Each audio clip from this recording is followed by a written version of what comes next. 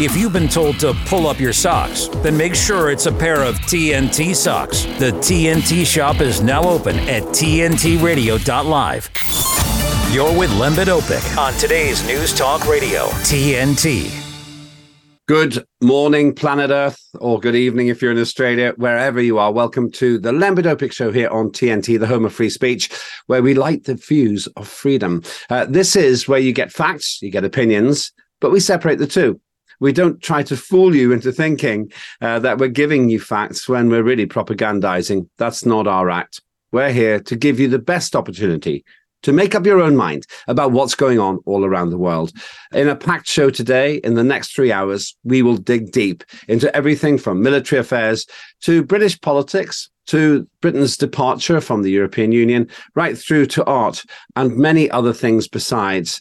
Coming up in a moment or two, we'll be talking about the Brexit situation and also the Middle East with a military expert and also the leader of the UK Independence Party. I'll be asking him what's going on there. Why has a party which pretty much made more impact in British politics than any party in the last 80 years struggled to maintain its popularity? There are good reasons. They're fascinating, and they give us insights into the state of British politics. After that, we'll be going across to speak to Francis O'Neill, a political commentator and artist who opposed the COVID mandates. I have a vested interest there. I suffered harm from the third COVID mandate. I still live with that harm. I'll be talking about why Francis feels this way, what we should do, and what maybe Francis fears for the future. After that, we'll be speaking to Paul Dacres, an ex-councillor, who'll be talking about the corruption experienced at a local level. I was a councillor myself in a local authority in the north of England, in a delightful city called Newcastle upon Tyne. I had a brush with corruption. At least I suspect there was some foul play. Paul will be able to give us a much clearer picture of what he experienced and what's going on there. All of that is accompanied by your good selves. What do you think matters to me and is important to my show? So go to the TNT website and join the chat. That's the best way to be involved in the discussions that we have here. As I have time, I'll look down and I'll read out your comments and also your questions to my guests. Wherever you are in the world, whatever you're thinking, you're most welcome to share your views here on TNT. That is the essence of free speech, not just shoveling one point of view down your neck. It's great to be here because we do dig deep. We get time to learn about our guests as well as their points of view. And usually I get time to share some of your views too. We had a great show yesterday, and I'm sure we'll have a great show again today. Before we speak with our first guest, Ben Walker, I want to highlight two things that really annoy me. One is a referendum in Paris about SUVs. Those are the big four-wheel drive vehicles, which have become very popular in many developed countries and also in places with rough terrain. They've got a referendum, which would mean you would have to pay something like €200 a day to park an SUV in the middle of the city. It gets worse than that. I've been looking at the story. They actually think that there's some merit in charging electric SUVs as well. Now, this is a little bit like what happened in the UK when everybody was told to buy diesel vehicles. And then, lo and behold, you get punished for having bought a diesel vehicle. What's going on there? At what point will these people, and I'm looking at the story now, realize that this is persecution of people who are just trying to live their lives? Sure, they're wealthy enough to buy these big vehicles. But does that mean that they should be stung by the state on the pretense of danger and also on the basis of environmental harm? On the latter, regular viewers will know I don't think there is a climate crisis, and any change to the environment from the human race, and there must be some, is so small that it's barely measurable, perhaps not measurable at all. When it comes to the road safety figures, I haven't had the time to investigate the research on that. But my feeling is that this is just another attack on the motorist. And for what reason? Because if you have to drive, you have to pay.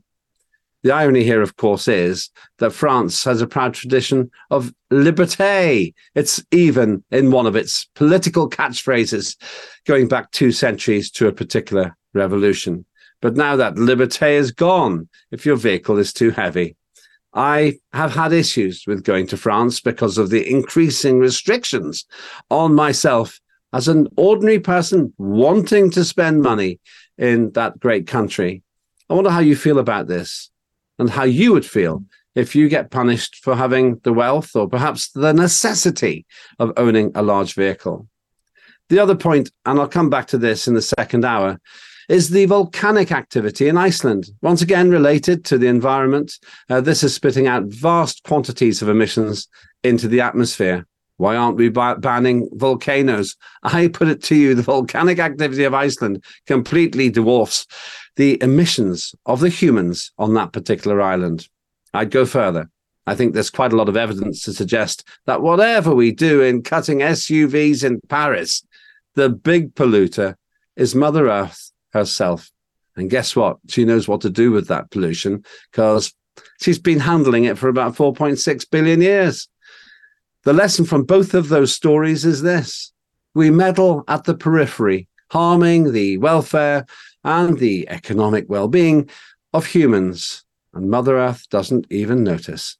And why do we do it? Because there are some trumped-up Charlies, some despot dictators who wave the flag of environment and road safety in order to big themselves up into positions of authority they are not competent to hold. I wonder what you think of that. Am I being harsh? Maybe you've had the experience of these tin pot dictators telling you where to park, how to park, and how much to pay for it. In my world, they wouldn't have that power. But you tell me. Go to the chat on TNT and let me know what you think. Coming up in a moment, we've got Ben Walker, the chair of the UK Independence Party, a party which has made more difference in the last 30 years to Britain than any other party in recent history. He's with me, he's free talking, he's free thinking, and he's wise. All of that with me on the Lembit Öpik Show, right here on TNT. Conversations to inform and include. It's meant for everyday people to understand. Today's News Talk Radio, TNT. Welcome, Ben Walker, chair of the UK Independence Party. How have you been? I'm good, thanks, Lembit. How are you? I'm feeling pretty good, but I'm not going to be driving my SUV to Paris, I can tell you, if they pass that referendum. I heard that. Yeah, that's not good. What do you think of that? I know this isn't the main thing we're talking about, but how do you feel about this assault and war on drivers and the idea of having, I think it's a 15 or 16 euro per hour charge for SUVs parked in central Paris? I mean, we've seen this obviously right across the UK in major cities. But this is the first time I've heard of it being absolutely extortionate like that. I mean, it just goes to show that literally all of these governments across the world, they're just out to get you. Governments aren't your friends, and they just want to take anything they can from you. So all that French nonsense about liberté, as you say, well, that can just be screwed up and put in the bin, can't it, really? I was actually wrong. I lied to you, Ben. I've just checked the story again. It's not 16 euros per hour. It's 18 euros per hour. And that means that if you spend 10 hours in central Paris, that's 180 euros per day.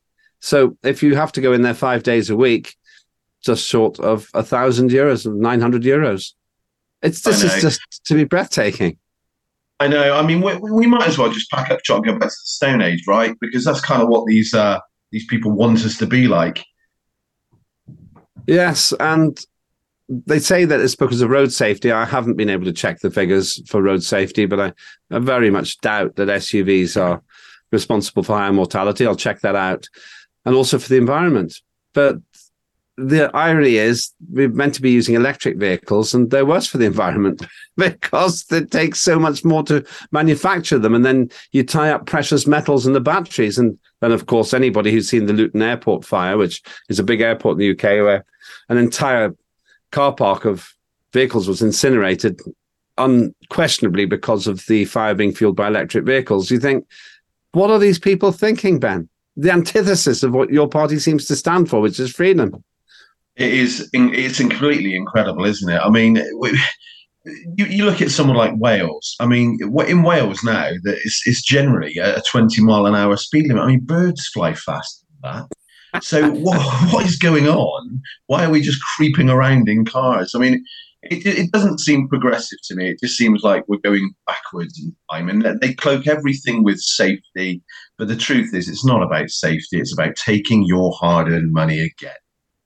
I went to Wales to do a talk called Any Answers in Llanelli. Now, in order to get to Llanelli, I had to drive pretty much the width of Wales from east to west, probably about 80 miles.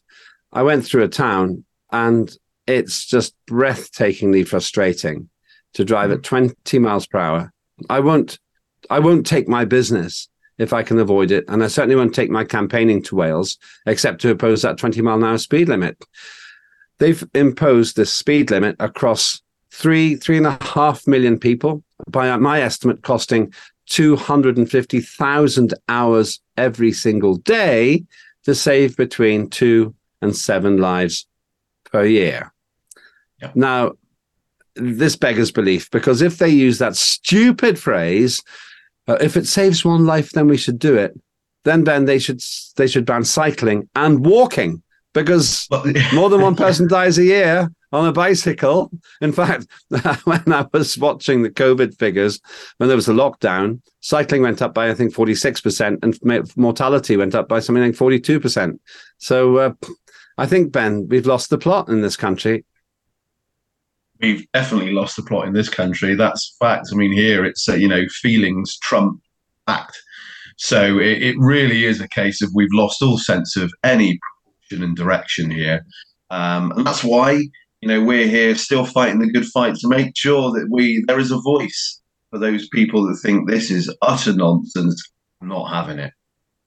And I suppose that's why I'm trying to pump you up into an angry mob of one, because I recall that UKIP was founded on a general frustration with the old political guard, a political guard that seemed to believe that we were better in and better being the subject of imposed regulations from Brussels. Just remind us about a brief history of UKIP and your greatest achievement. Well, that's a great summary. That's exactly why it was formed. It was formed because we didn't want to be ruled by unelected bureaucrats in another country. And we felt that basically it was our right, even if we got it wrong, to be able to govern ourselves and make our own mistakes or make our own triumphs. UKIP was born on the back of that objection towards the European Union and its growth. Because obviously at that time it was growing exponentially all of the time. Its tentacles were into everything. And we worked very, very hard in achieving that aim. And you've kind of alluded to it, but we are the only political party in the UK that's ever achieved its political aim. And we're very, very proud of that. But for us, I think the disappointment is that we achieved referendum, we won it, and we thought that was it. But then what we saw was that our own political class had no interests, and they did not want to see through the will of the British public and the biggest democratic vote the country had ever taken. They didn't want it, so there was pushback. I'm no mug. I mean, I know that in the eyes of the public in this country, Brexit is done. It's kind of done. If we're honest about it, is in name only. We're still signing up to all sorts of nonsense, and we're still adhering to lots of treaties that we shouldn't really bother with anymore. But in the eyes of the public, it is done. The truth is, Brexit was not the war. Brexit was just the skirmish. And we can see now that it doesn't really matter, even when the public stand up and they vote in the way that they did. These governments, these bureaucrats, these unelected people and puppet masters in the background don't stop, and they won't stop. So we have to push back on this orthodoxy from our government, from Australian governments, all of them. All of this nonsense. There has to be pushback, and there has to be representation of the sensible voices and a balance and a different argument. Instead of just all of this drivel that's being poured all over us. So you feel that you've won by name but not by action. And basically what I'm thinking is that you have essentially experienced the frustration of what used to be called a Pyrrhic victory, a victory in name only. Yeah, I think that's true. I mean, make no mistake, our leaving the European Union was never going to be easy. There was going to be teething problems. There was going to be issues. But then if you look at the facts and figures now, you can see that Brexit has essentially been a success thus far, and that's with everything stacked against it. So what would have happened if you'd had a government that really put their shoulder against it and pushed and made it a success? I think it would have worked better, much quicker. But, we're in the situation that we are. We are seeing the glimmers of hope for Brexit, and I just hope that, we've got an election coming in October, which is going to be an absolute hot mess. But the one after that, I hope we start getting back some sort of normality and proper governance in this country. Right, so hold that thought, and what we'll do is we'll go into a bit more detail about the situation with UKIP and how you're performing, and then if we've got time, after that, we can talk about the international situation due to your military experience. If you've got views about what you're hearing, then do go to the TNT site, get into the chat. I think it's going to be a very busy hour, but I'll try and share some of your comments as well. You'll find the TNT chat, no problem at all. Take you 30 seconds to get into it. Always very busy on a Saturday and Sunday. Ben Walker will be with me for this whole hour. You're listening to the Lembit Öpik Show right here on TNT. See you in a minute. TNT's Patrick Henningsen. Hamza Dahoud was the eldest son of the Gaza Bureau for Al Jazeera, Wael Dahoud, who previously lost other family members in Israeli bombing raid. And we would say that this is probably, in terms of conflicts, this many journalists have been lost, killed, injured in the whole of the Second World War, and that lasted a number of years. And only in the last 3 months are we scraping 100 on the journalist fatality list, which is coming fast and furious out of Gaza. Patrick Henningsen on today's News Talk, TNT. When you can point me to an industry, to a platform that reaches 250 million people a month, virtually 9 out of 10 Americans, that's real, that's substantive, that's important. And that reach and that touch point and that daily reinforcement, it's an amazing place to be able to communicate messages. That's massive. To find out more, go to tntradio.live. Plug in. Website tntradio.live. check it out. Today's News Talk Radio. It's the coolest. TNT. Welcome back to the Lembit Öpik Show here on TNT. I'm with you 3 hours on Saturday, 3 hours on Sunday, and boy, we have some great guests. None better than Ben Walker, the chair of, you could argue, Britain's most effective political party, having achieved their core objective, which is the departure of the United Kingdom from the European Union. Whether you like it or not, whether you agreed with that or not, there's no doubt that, as Ben Walker's just said, they achieved their mission objective. Ben, you might be frustrated that you achieved your mission objective, and a little bit like Winston Churchill after World War II, you kind of got junked by the voter. How does that feel? Yeah, it's a difficult pill to swallow, and it's one that's an interesting process to follow through. I think it's for a number of reasons. With UKIP itself, it had many different policies, many sort of aspirations, but obviously its main drive was to leave the European Union, and we spent lots of time focusing and working really hard on achieving that aim. The truth was, there was no planning for if we did win. So within the party, they didn't know what to do if we did win. What happens then with the party? How do you move? And in 2015, where we got almost 4 million votes across, and that didn't translate into parliamentary seats for us, which is mad, but it is. That's how it works. But we didn't move on from that, and what we saw then, which wasn't helped by Mr. Nigel Farage, because he kind of left us and decided he was going to try and burn the boats on the way out. So you had a party which didn't really know where it was supposed to be going or how. And then because of his departure, it created like a Middle Eastern power vacuum where some leader's been taken out, and then it was just this scramble of different people and just a fight for the heart and soul of the party, really, on where are we going, how are we going there, and who's taking us. And it was a difficult period, actually, after the referendum. And it was only until sort of 2019 and 2020 when myself and Neil Hamilton kind of took over at the helm, and we've managed to create a period of stability for the party and started to carve out that path, that direction of travel. A big part of that now is to try and unite the smaller fractions that all have a UKIP backstory within the UK. Try and get them to work together, if not under one banner, but literally just as a cooperative, because until all of these fractures and splits on our side of the political fence are rectified in some way, shape and form, there's never going to be any tangible opposition to, for argument's sake, the Tory party, who are obviously in self-destruct mode now anyway. And who knows? I mean, after the next election in this country, is there going to be a Tory party left? And if whatever is left, what's it going to be?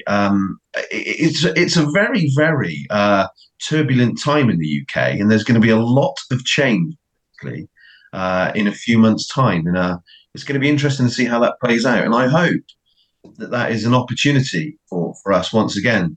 But it's all about being making sure that you are a viable alternative. And like I say, that's what we've been working hard on to try and achieve. I'm going to sugar the pill here. I'm going to ask you an acerbic question. But first of all, let me give you some compliments coming in from the chat on the TNT radio.live site. One is quite a few things about the French referendum on SUVs, but I'll save that for the next hour because we're going to talk about that in more detail with our guest then. This sort of refers to what you're saying, Ben. Weefat Shug says, why on earth are they still referred to as governments? Haven't you seen enough to know it's simply all one group of criminals, the WEFIA? Very good. I see what we did there. Blodder says, elections are hopium, not hope. And Holly says, amen to Ben. We can govern ourselves, thank you. So there's a compliment there. And just one more, which I think is really salient to what you're saying. And that is that, let me find it. Malibai says, Farage only cares about one thing, and that's Farage. Tends to agree with you there. But I like Farage as a person, by the way. I think he's all right. But I'm just reading these out because they're out there now. But here's the curveball for you. You said it yourself. There's been a proliferation of small parties in the United Kingdom, by and large on the right. You've got all the old ones, Socialist Workers and the Communist Party and so on. But on the right-hand side, following the victory of the movement that you've been involved with for so long, the right seems to have been unable to coalesce. Now, why is that? Is it because the right is inhabited by mavericks? Or is it because after the victory in Brexit, there hasn't really been a cohesive calling cry? That's such a good question. And I think it's a combination of both, Lembit, to be honest. I think it's difficult to get people who are essentially, you say mavericks, I mean, I would say free thinkers, but to get them to work around one issue or a collection of issues and move in one direction because they are the way they are. It is sometimes like herding cats. And that's what it's like running UKIP, or has been. So that's understandable. But also, there hasn't been one big single issue to get behind or people to get behind. So I think that's also made a difference. Everybody's kind of fighting battles on every front at the moment. Everybody's got their own problems, and it's difficult to get behind one thing. But it really is. There's so much. And you also mentioned Nigel. Nigel's a great guy, and I've got a lot of time, and I like Nigel a lot. But he is an ego, and unfortunately our side is peppered with egos as well. And sometimes you have to ask, are they in it for the good of the country and its people, or are they in it to try and glean what they can for themselves? I'm not saying either way, but I know that that's an argument to be made. I've noticed UKIP's been in the media again, and it's always this usual personality politics that this country seems to love to report. What I'm wondering then is whether the media itself has lost interest in the big debate. I travel a lot and I hear people asking me a lot when I'm abroad, what is the UK doing about Brexit? Many of them are bemused about why we left, but they seem to feel from the outside that Britain doesn't really have a cohesive message on this. Now, in that situation, it strikes me, Ben, that we end up in a huge, big, giant mess because we can be taken advantage of by more focused organizations. For example, the European Union, who'd love to prove to Italy and Greece in particular that it's not smart to leave because look at the mess Britain's made of it. If that's the case, why can't you, as the proven pretty much most successful party, and the progenitor of all the other ones, simply say to everyone, let's get into a room and sort this out because the job isn't done? Well, we've been trying to do that for the last 2 years, and we've had some success, to be honest with you now. So we've got, in fact, I have talks coming up in the next couple of weeks with a couple of the smaller parties again. We already have an electoral pact with the English Democrats, so we do not stand against each other and we support each other in elections. So that's a positive mood, and that's a shared descriptor that we have. That's not like some of these kind of throwaway comments which are made by parties like Reform, where they're now in bed with the SDP, and then 5 minutes later you see them standing against each other. This is serious, and we're the only party that's serious about uniting our side. And like it or loathe it, it's got to happen. Even if we don't want it to, through circumstance, we are going to have to come together, because in a few months' time, the right, or the centre-right, right parties in this country are going to take an absolute hammering, really, and we're going to be more disenfranchised and fractured than ever. So through circumstance, we are going to have to come together, because otherwise we're going to be stuck with some sort of weird Labour-led hung parliament, propped up by the SNP and other weirdos that inhabit the House of Commons. And that's what we're going to be facing. And that's a horrible prospect, really, for anyone. But don't get me wrong. I mean, I think the Tories deserve everything that is coming to them. And from what I understand, the worst thing about it is they're playing for a hung parliament as well. This isn't about them trying to win now. It's damage limitation for them. Well, another exclusive right here on TNT, Ben, is this. I've been going into Parliament for my work from time to time. It's not something I really enjoy doing because the atmosphere there is absolutely dreadful. It's toxic, where you've got a Labour Party that doesn't want to say anything because they think all they have to do to win is shut up and wait for the Conservatives to implode. But what the Conservatives are saying is what you're saying, Ben. They're saying, oh, if we get this right, then we can stop Labour having an overall majority. In other words, that they'll have to form a coalition. So the plan is a little bunker-like, hoping that the Labour Party won't win by enough to stay in power for long. Meanwhile, the Conservatives are pretty much resigned to defeat. I was speaking to one Conservative with a majority of 12,000, and for our international viewers and listeners, that's a pretty big majority. And I said to him, well, you'll be all right. He said, no, I've only got a majority of 12,000, so it's a marginal. That's how they're thinking now. Yeah, now, incredible. It's possible, though, that they're thinking that because you've got UKIP, you've got the SDP, you've got Reform, you've got all these different parties that are fragmenting the Conservative vote and increasing the likelihood of a Labour victory. How do you respond to that? I'm not saying that's what I think, but you've heard that argument yourself, I'm sure. That's always been the argument that's used against us, basically. I said earlier, I mentioned 2015. We were coming second and third predominantly in seats across the country. And what the main tool the Tories used against us was that if you vote for us, you get a Labour government propped up by the SNP. Now, make no mistake, that's going to be the same line they roll out this time against Reform. But the weirdism about Reform is that they're actually doing the heavy lifting, if you like, for the Tories, a Tory-like brand at the moment. The truth is they're going to do nothing different as to what we did. In fact, they'll probably do worse. And I suspect that they'll dissipate themselves after this next election. And it could come sooner. There's 2 parliamentary by-elections coming up. If they don't perform well in either of those, you've got to ask yourself, if you can't do well in a parliamentary by-election in the last few months of a government that everybody hates, then what's going to be different at a general election? Let me read to you a message from Red, which is relevant to this. Unity is our strength. All parties could, before election, agree to stand down in favour of the leading independent party. Those egos that refuse can be exposed and then ignored. Is that practical? Is that credible? I mean, it's a lovely thought and gesture. In practice, no, it just won't happen, and it's so difficult to try and negotiate any kind of agreement with parties like that. It takes time, but like I say, I think born out of circumstance, we're going to be forced to work together. So maybe that does happen in the end. These people are going to be exposed.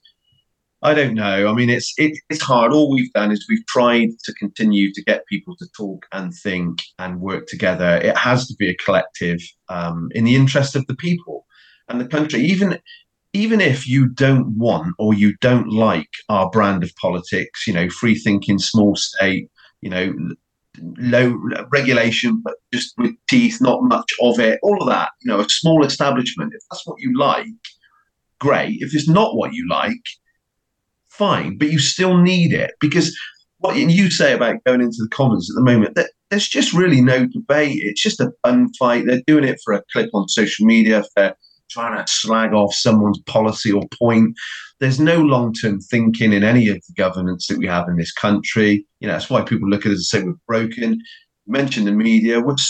We're not, but the other parties and government, the Labour Party, they're so reactive what the media say. And the media play a huge part in driving the debate on a daily basis. So when people say the system's broken, they're absolutely right. And that's why people have completely disengaged from the political system, because it's a joke and it doesn't represent you and it doesn't work for you. I actually have your UK Independence Party pocket manifesto here. I do my research. And in the environment section, it's quite obvious that you don't buy into the climate emergency. Now, that sets you apart from the Conservatives in the United Kingdom, from the Labour Party, from the Liberal Democrats, from the Greens, obviously, as well, and from the SNP. That, to me, is a game changer, because, to me, the biggest threat to our economy is actually our own pointless, in my view, attempt at reducing human-generated carbon dioxide. Is it possible that without you even intending it, if you focused on that, people would say, well, I don't know about the other stuff, but I don't want people to take my car away? Yes. I mean, we do focus on that as much as we can. But again, the media only want to pick up on the bits they want to try and beat you up with. They don't want to have stuff that might resonate with the electorate. God, what's that all about? You wouldn't want to do that. But the truth is, we are very much sort of anti-net zero, if you like. And one of the frustrations for me is that I'm not some sort of zealot bigot. It's not that I don't want to do things in a better, greener way. That's fine. You have no problem with that. That's about progression and development. But let's do it in a way that doesn't absolutely penalise the people at the bottom who are just trying to earn a crust and get by in life. We can do this in a much slower, progressive way that works for everybody. It's just, that's development. That's what we've been doing for thousands of years as people. This whole kind of agenda to force it on us in such short amounts of time and actually in unproven territory. You mentioned the batteries. Well, we know that's not the way to go. And you get the great sort of unwashed, purple-haired, pierced-faced people riding around on their electric bikes, with a I'm better than thou kind of attitude. But yes, some poor little kid who's been thrown in a pit has had to dig up the resources for that battery. But you don't want to talk about that, do you? Yeah, and I once had, on a different station, I had a green fundamentalist wringing his hands with worry about the future for his world. And then I asked him if he ever flew, and he volunteered that he'd taken his family to Costa Rica for the holidays. I said, can you see a contradiction? He said, oh, well, yes, but but my children have to learn. I'm going, okay, so it's the same for you as Bill Gates, but the great unwashed have to stay at home in 15-minute cities, do they? They don't really have good answers for that. No. Just before we he really should have been on a handmade raft, made from wood from sustainable sources. That's how he should travel. The Kon-Tiki expedition writ large. Well, that's what Greta Thunberg did, apart from the fact she was in a fossil fuel built vessel, and the crew flew over by plane to bring it back when she went to New York. You couldn't make it up. I noticed that Greta Thunberg, little Greta, was back in the United Kingdom recently. I wonder how she got here. Did she walk and swim? I think not, I just Ben. The only VT I saw of her was skipping into court, so I'm not sure how she actually got here. But this is all part, in some ways, I wish they hadn't named her, because this is what she wants. She wants the exposure, and she will get it. Yes, she sadly is.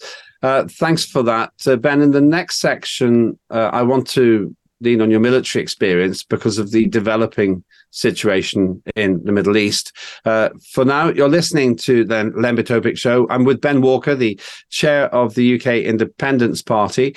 And you may not know this, he also has military experience. And I'm looking forward to hearing what he has to say about the antics of the West in the Middle East. All of that with me, Lembit Öpik, right here on TNT. See you in a minute. De-weaponizing weather with reality and perspective. I really don't understand how this trial between Michael Mann and Mark Stein is continuing. And I don't know if Dr. Mann wanted to put his hockey stick on trial. There are so many holes in his argument. It is hard to believe. I don't even understand how people could have let that out without questioning it. And I've talked about this before. One of the biggest problems I have is he won't let anyone look at his data. At least no one that is skeptical of his data. And that should raise red flags. Now, I've talked about this many times. You can go and look at what the global temperature does. When it's warm in the eastern and central part of the United States and warm across Europe, usually the global temperature is elevated. Now, when it's cold in those areas, believe it or not, the global temperature is actually colder. The problem with his whole hockey stick and the recreation of temperatures from pine cones is the areas he looks at and draws his ideas from are usually cold when the earth is warm. So he would not be able to detect that. He would not know that because he's not a meteorologist. If he was a meteorologist, would he know it? Of course he'd know it, because we talk about this all the time. They're called teleconnections. So if I were in there talking about this, I'd be asking, where is your meteorology background, and are you aware of this going on? But in any case, this whole hockey stick idea of temperature recreation looks to be more of a hokey stick to a lot of us out there. And the first red flag is you wouldn't let anyone look at your data. This is TNT climate and weather watchdog meteorologist Joe Bastardi asking you to enjoy the weather. It's the only weather you've got. People might tell you that Lyme doesn't kill people, but we are losing people. People disappear from their lives. One of the scariest things that I had to deal with was memory loss. Not just like I don't remember what I did last week, but like I forgot all the words to my own songs. I remember going to my primary care physician and he was like, "You are 100% healthy, there's nothing wrong with you." And my response was, "That's impossible, I'm dying." I wasn't working, so I had all of these hospital bills. We had to move out of our home and move into my parents' basement.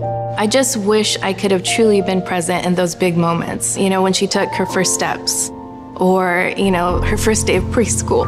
Lyme is such a thief, and it goes undetected because no one is looking for it. For more information and prevention tips, go to projectlyme.org.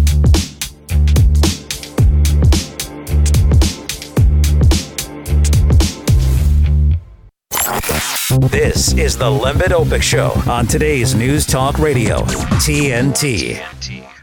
Welcome back to the Lembit Öpik Show, where we find the facts, kill the spin, and tell it like it is from stories all around the world. I'm here every Saturday and Sunday for 3 hours. With me is Ben Walker, the chairman of arguably Britain's most effective party, because it completely fulfilled its mission objective. That was the departure of the United Kingdom from the European Union, the UK Independence Party. What Ben has also done is serve in the UK military, and I want to lean on your experience there in just a moment. Let me just give you some of the comments. I'm reading now from the TNT site. You're welcome to go to tntradio.live, share your views there as well. Hemingway says, the whole political system has to change and let it be run this time by people who are not psychopaths. Ben, are you a psychopath? Only on a weekend. Okay, well, you can do 5 days a week then. That'll be okay. Another one here is Mogden, covering the Earth in solar panels will lead to the next ice age. I don't think it will necessarily, Mogden. I think it'll actually heat things up, but it certainly won't save the world because the world doesn't need to be saved. Skippy says democracy is mob rule, and when the mob are so brainwashed and dumbed down, they get what they deserve. And Red adds, don't like the answer, I think, begs the question, does he really want a solution? And that's to a debate, which is between him and Holly. My answer to that debate is, I think he does want a solution, but he's going the wrong way about it. It's a complicated debate. This is why you need to get onto the chat if you're not on it already to see what's going on. And just one more, which is chemtrails will do it faster. I know many people who have strong views about chemtrails. We'll probably come back to that. I have a chemtrail expert who will probably get on one day. So I want to ask you this question then, Ben. What has been your military experience before we go into talking about what's happening in the Middle East? Okay. Well, I served in the Royal Navy up until 2003. I actually served in the Afghan war as well. So you've been in the front line quite literally. Yes, loosely based on the front line, I guess, yeah. If I were to choose, well, I have never been in the army. I was in the Combined Cadet Force, which is the schoolboy equivalent of the army for 2 weeks. And you won't believe it, given how my hair is now. I left when they told me to get my hair cut, and it didn't suit my motorcycling image. So I left. You didn't serve with Boris, did you, in the CCF? No, I didn't. It was in Northern Ireland, actually. And they had this amazing weekend. There are reasons why I went into it, which were, I was the collateral damage doing a favor for a friend, actually. But that's a totally different story. I think you're a little bit more qualified in terms of the military. But here's the question. We've got the British and the Americans launching salvo after salvo in the Middle East. Now, they're doing that because they were unhappy that 3 Americans were killed in a strike a few days ago. Is this really the right way to de-escalate the situation, killing orders of magnitude more of their people so that they stop killing ours? You know, I'm completely conflicted on you because on the one hand, I agree that if something's done to you, you have the right to retaliate, especially if it's defending, shipping lines or whatever, important things like that. But you're right. Does it de-escalate? Not really. I mean, it's only given them another reason to carry out another strike on another person or target. So it's certainly not a course that's going to de-escalate anything in that region. It's going to, like I say, do the absolute opposite. Yeah, and this is my concern. I was talking yesterday about the Northern Ireland peace process, and next week we actually have somebody who served in Northern Ireland who will give us a profound insight as a former military man about the remarkable achievements there, which I was involved in.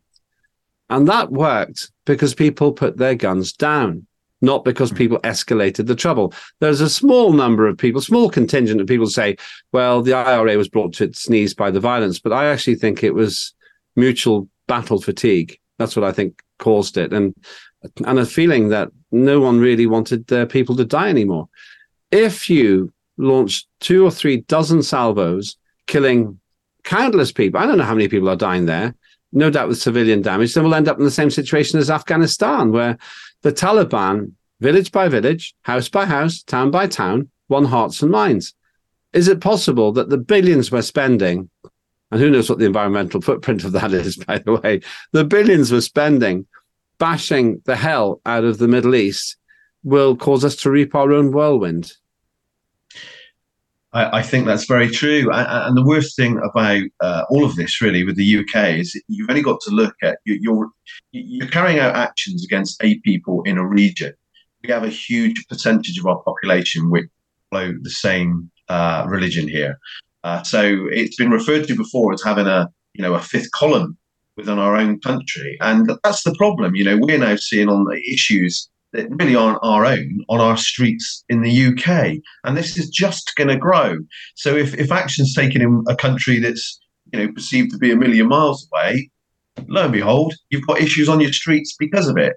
And we're going to see much more of this. And it's very, very worrying. I do wonder about some of the thinking or the strategic thinking that's been carried out by our politicians these days, if you like, because I don't believe that they're really acting in the interests of the people or their countries. It's power grabs, it's deals, it's money, it's influence. Now, I'm not saying, like I said earlier, that it's power grabs, it's deals, it's money, it's influence. Now, I'm not saying, like I said earlier, that you shouldn't retaliate if something's done to you, but there should be an air of protectionism. We just look after ourselves. We don't go out of our way to interfere and cause conflict, which really don't have much in the way of anything to do with us. When I saw Joe Biden state in his oft-repeated media comment that, and Anthony Blinken, his little sidekick, that if anyone kills Americans, they'll suffer for it and we'll show them what for. I cast my mind back to Vietnam and to Afghanistan and to Iraq. And it seems ironic in the extreme to me, Ben, that we are now bombing Iraq, the very country that America and Britain freed in a false prospectus war. Why are we bombing our ally? This is what I'm saying. I've got no idea, and I really don't understand the train of thought. And I don't even think there really is high-level thought process going on here. It's all, as ever, with everything that we see these days, very reactive, ill thought out. We really should just be protecting our own country and looking after our own people within it and doing right by them. At the moment, getting involved in these conflicts, and especially a country like Iraq, where we invested decades and billions of pounds and dollars in to try and repair and make better. But again, you've got to ask yourself, why did we go in there in the first place? And are we actually reaping the benefits of that interaction with that country at that point? I don't know. I mean, all of these wars are born out of power and influence. That's essentially what's happening. And it's the brave men and women from the countries and the armed forces that go in who are used as pawns. And again, they've been used as a pawn again by Biden, if you like, because now he's standing up and fighting back on their behalf. It's all a little bit of a joke. We've just got to leave this region alone. So, in your judgment, it's a way wrong call to go into some kind of military disturbance launched with very long-range bombers by America, and I'm guessing aided by the UK from what I saw on the news this morning. Yeah, I would agree with that. And like I said earlier, I think, that the world is a very small place now. It's very easy to sit somewhere, send a drone in or fire in a missile from somewhere else, but that doesn't mean that you're not going to feel the effects on your very own turf shortly after. These are the situations that we face now, and it's very worrying. Here, I'm not sure about Australia, but our political class, and it's across the board now, are talking about conscription. So they're talking about actually, people joining up or not made to join up, getting the Queen's shilling and all that sort of stuff. Something that we haven't done in this country for a number of years. I'm very proud. I mean, my son's in the paras, and I'm very proud that although it's small, I think that the UK has the best professional armed forces in the world. We are better than anybody else, but of course I would say that. And I'm proud of that. And I'm not sure that conscription is the answer, but the fact that it's being floated around at the moment is a scary proposition. What do they know? What are they thinking? What are they trying to maneuver this country into? Is that another conflict? Is that a conflict with China? Is it one with Russia? I saw a very interesting video the other day which compared all of our military and its assets alongside Russia's. Frightening. The fact that we want to start, ruffling their feathers even more than we are is insane, if you ask me. You're beginning to sound or remind me of the character Ron Kovic, I think it is. Do you know who he was? Ron Kovic? What? I have heard that name. I can't think who. He was the main character played by Tom Cruise in Born on the 4th of July. He served in Afghanistan, and then he ended up as a peacenik fighting against the Vietnam War. Yeah, and maybe you're the UK equivalent of Ron Kovic or Kovic. I could be. I mean, although he probably had more use of his legs in that chair. Mine are useless. But I don't know. I don't know if it's about being a peacenik or a peace lover. It's about being a protectionist. It's about looking after our country, making sure that's ticking right first before you get involved in anything else. I'm not sure. This isn't like the Second World War. This isn't like, we're being threatened by Nazism or anything like that. It's very, very different, very complex, and there's no one reason why we are involved or why we're not. And I do question why we get involved in these things and why we have done before. Because at the end of the day, the ultimate price that we pay is with the blood of our own men and women. And that's a very, very serious thing to get involved with. And what we've also got to recognise in the UK, and I hate to say it, but we're not a military player anymore. We're not. Our military has been downgraded and run down for generations by successive governments who aren't willing to invest and spend the money on it that they should. And the fact is, we're now reaping the benefits of that, or the results, because we are not in a place where we can actually, I would argue, we couldn't even effectively defend the Falklands anymore. Really that bad? We would lose the Falklands conflict. That was a conflict, for those who aren't familiar with it, fought in 1982 between the United Kingdom and Argentina about territorial rights to a bunch of islands known as the Malvinas in Argentina and the Falkland Islands in the UK. You're saying that if that war was fought again, Britain would lose instead of win? Well, I mean, it was. I mean, just by that little intro for that segment, Lembit, the history of this. We only won by the skin of our teeth first time round. So I don't know what it would be like second time round. We have in this country 19 serviceable ships. You could fit all of our armed forces and reservists into Wembley Stadium. There aren't that many of them. And the truth of the matter is I'm not sure how effective we would be in defending that or mobilising ourselves to get there and defend that. It's a sad prospect, but that's where we are, and that's where our governments have made sure that we've ended up. We're no longer the world player that we believed we are or we once were.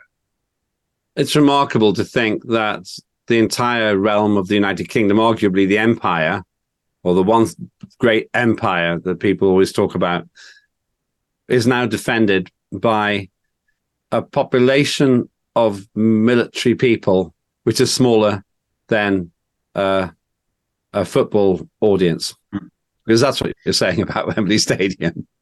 And that's true. And I mean, recently as well, your viewers and listeners may have seen that, we had a warship that reversed into another one of our warships as it was leaving port. We have been arguing about the fact or discussing, if you like, that in the Royal Navy, people should be offered dual identity cards. So they have one if they're Derek one day and then one for Doris if they're Doris the next day. And with all of these nonsense kind of wokery kind of things that are going on, the Russians must look at us and think, well, this is brilliant. They're an absolute joke, and that's the real fear. We're not, but people looking at it think that we are. Mogden says our Navy are smashing up boats all on their own, same point. And Malibai says we haven't got the aircraft carriers now needed for air support. Last question, very short. We only got like 30 seconds to answer it. Are you an optimist or a pessimist about the future of the United Kingdom? I am an optimist. I think that we can turn this around, but we've got to start now. Thank you so much, Ben Walker. I'll let you get back to your day. That's Ben Walker, chairman of the UK Independence Party, and also something of a military guru and something of a Ron Kovic character, as in born on the 4th of July. What do you think? Are we right to be concerned about our interventions in the Middle East? Or is this something that we have to do because we have to look like the big tough guys just next to Europe? You let me know. Coming up in the next hour, I'm going to dig deep into what I was talking about earlier. The strange decline of affection for road users, at least in the eyes of politicians. Have you been affected? Get into the chat during the break. I'll have a great talker and a great speaker and a great guru in a very short while. That's all on the Lembit Öpik Show this Sunday, right here on TNT. See you in a few minutes.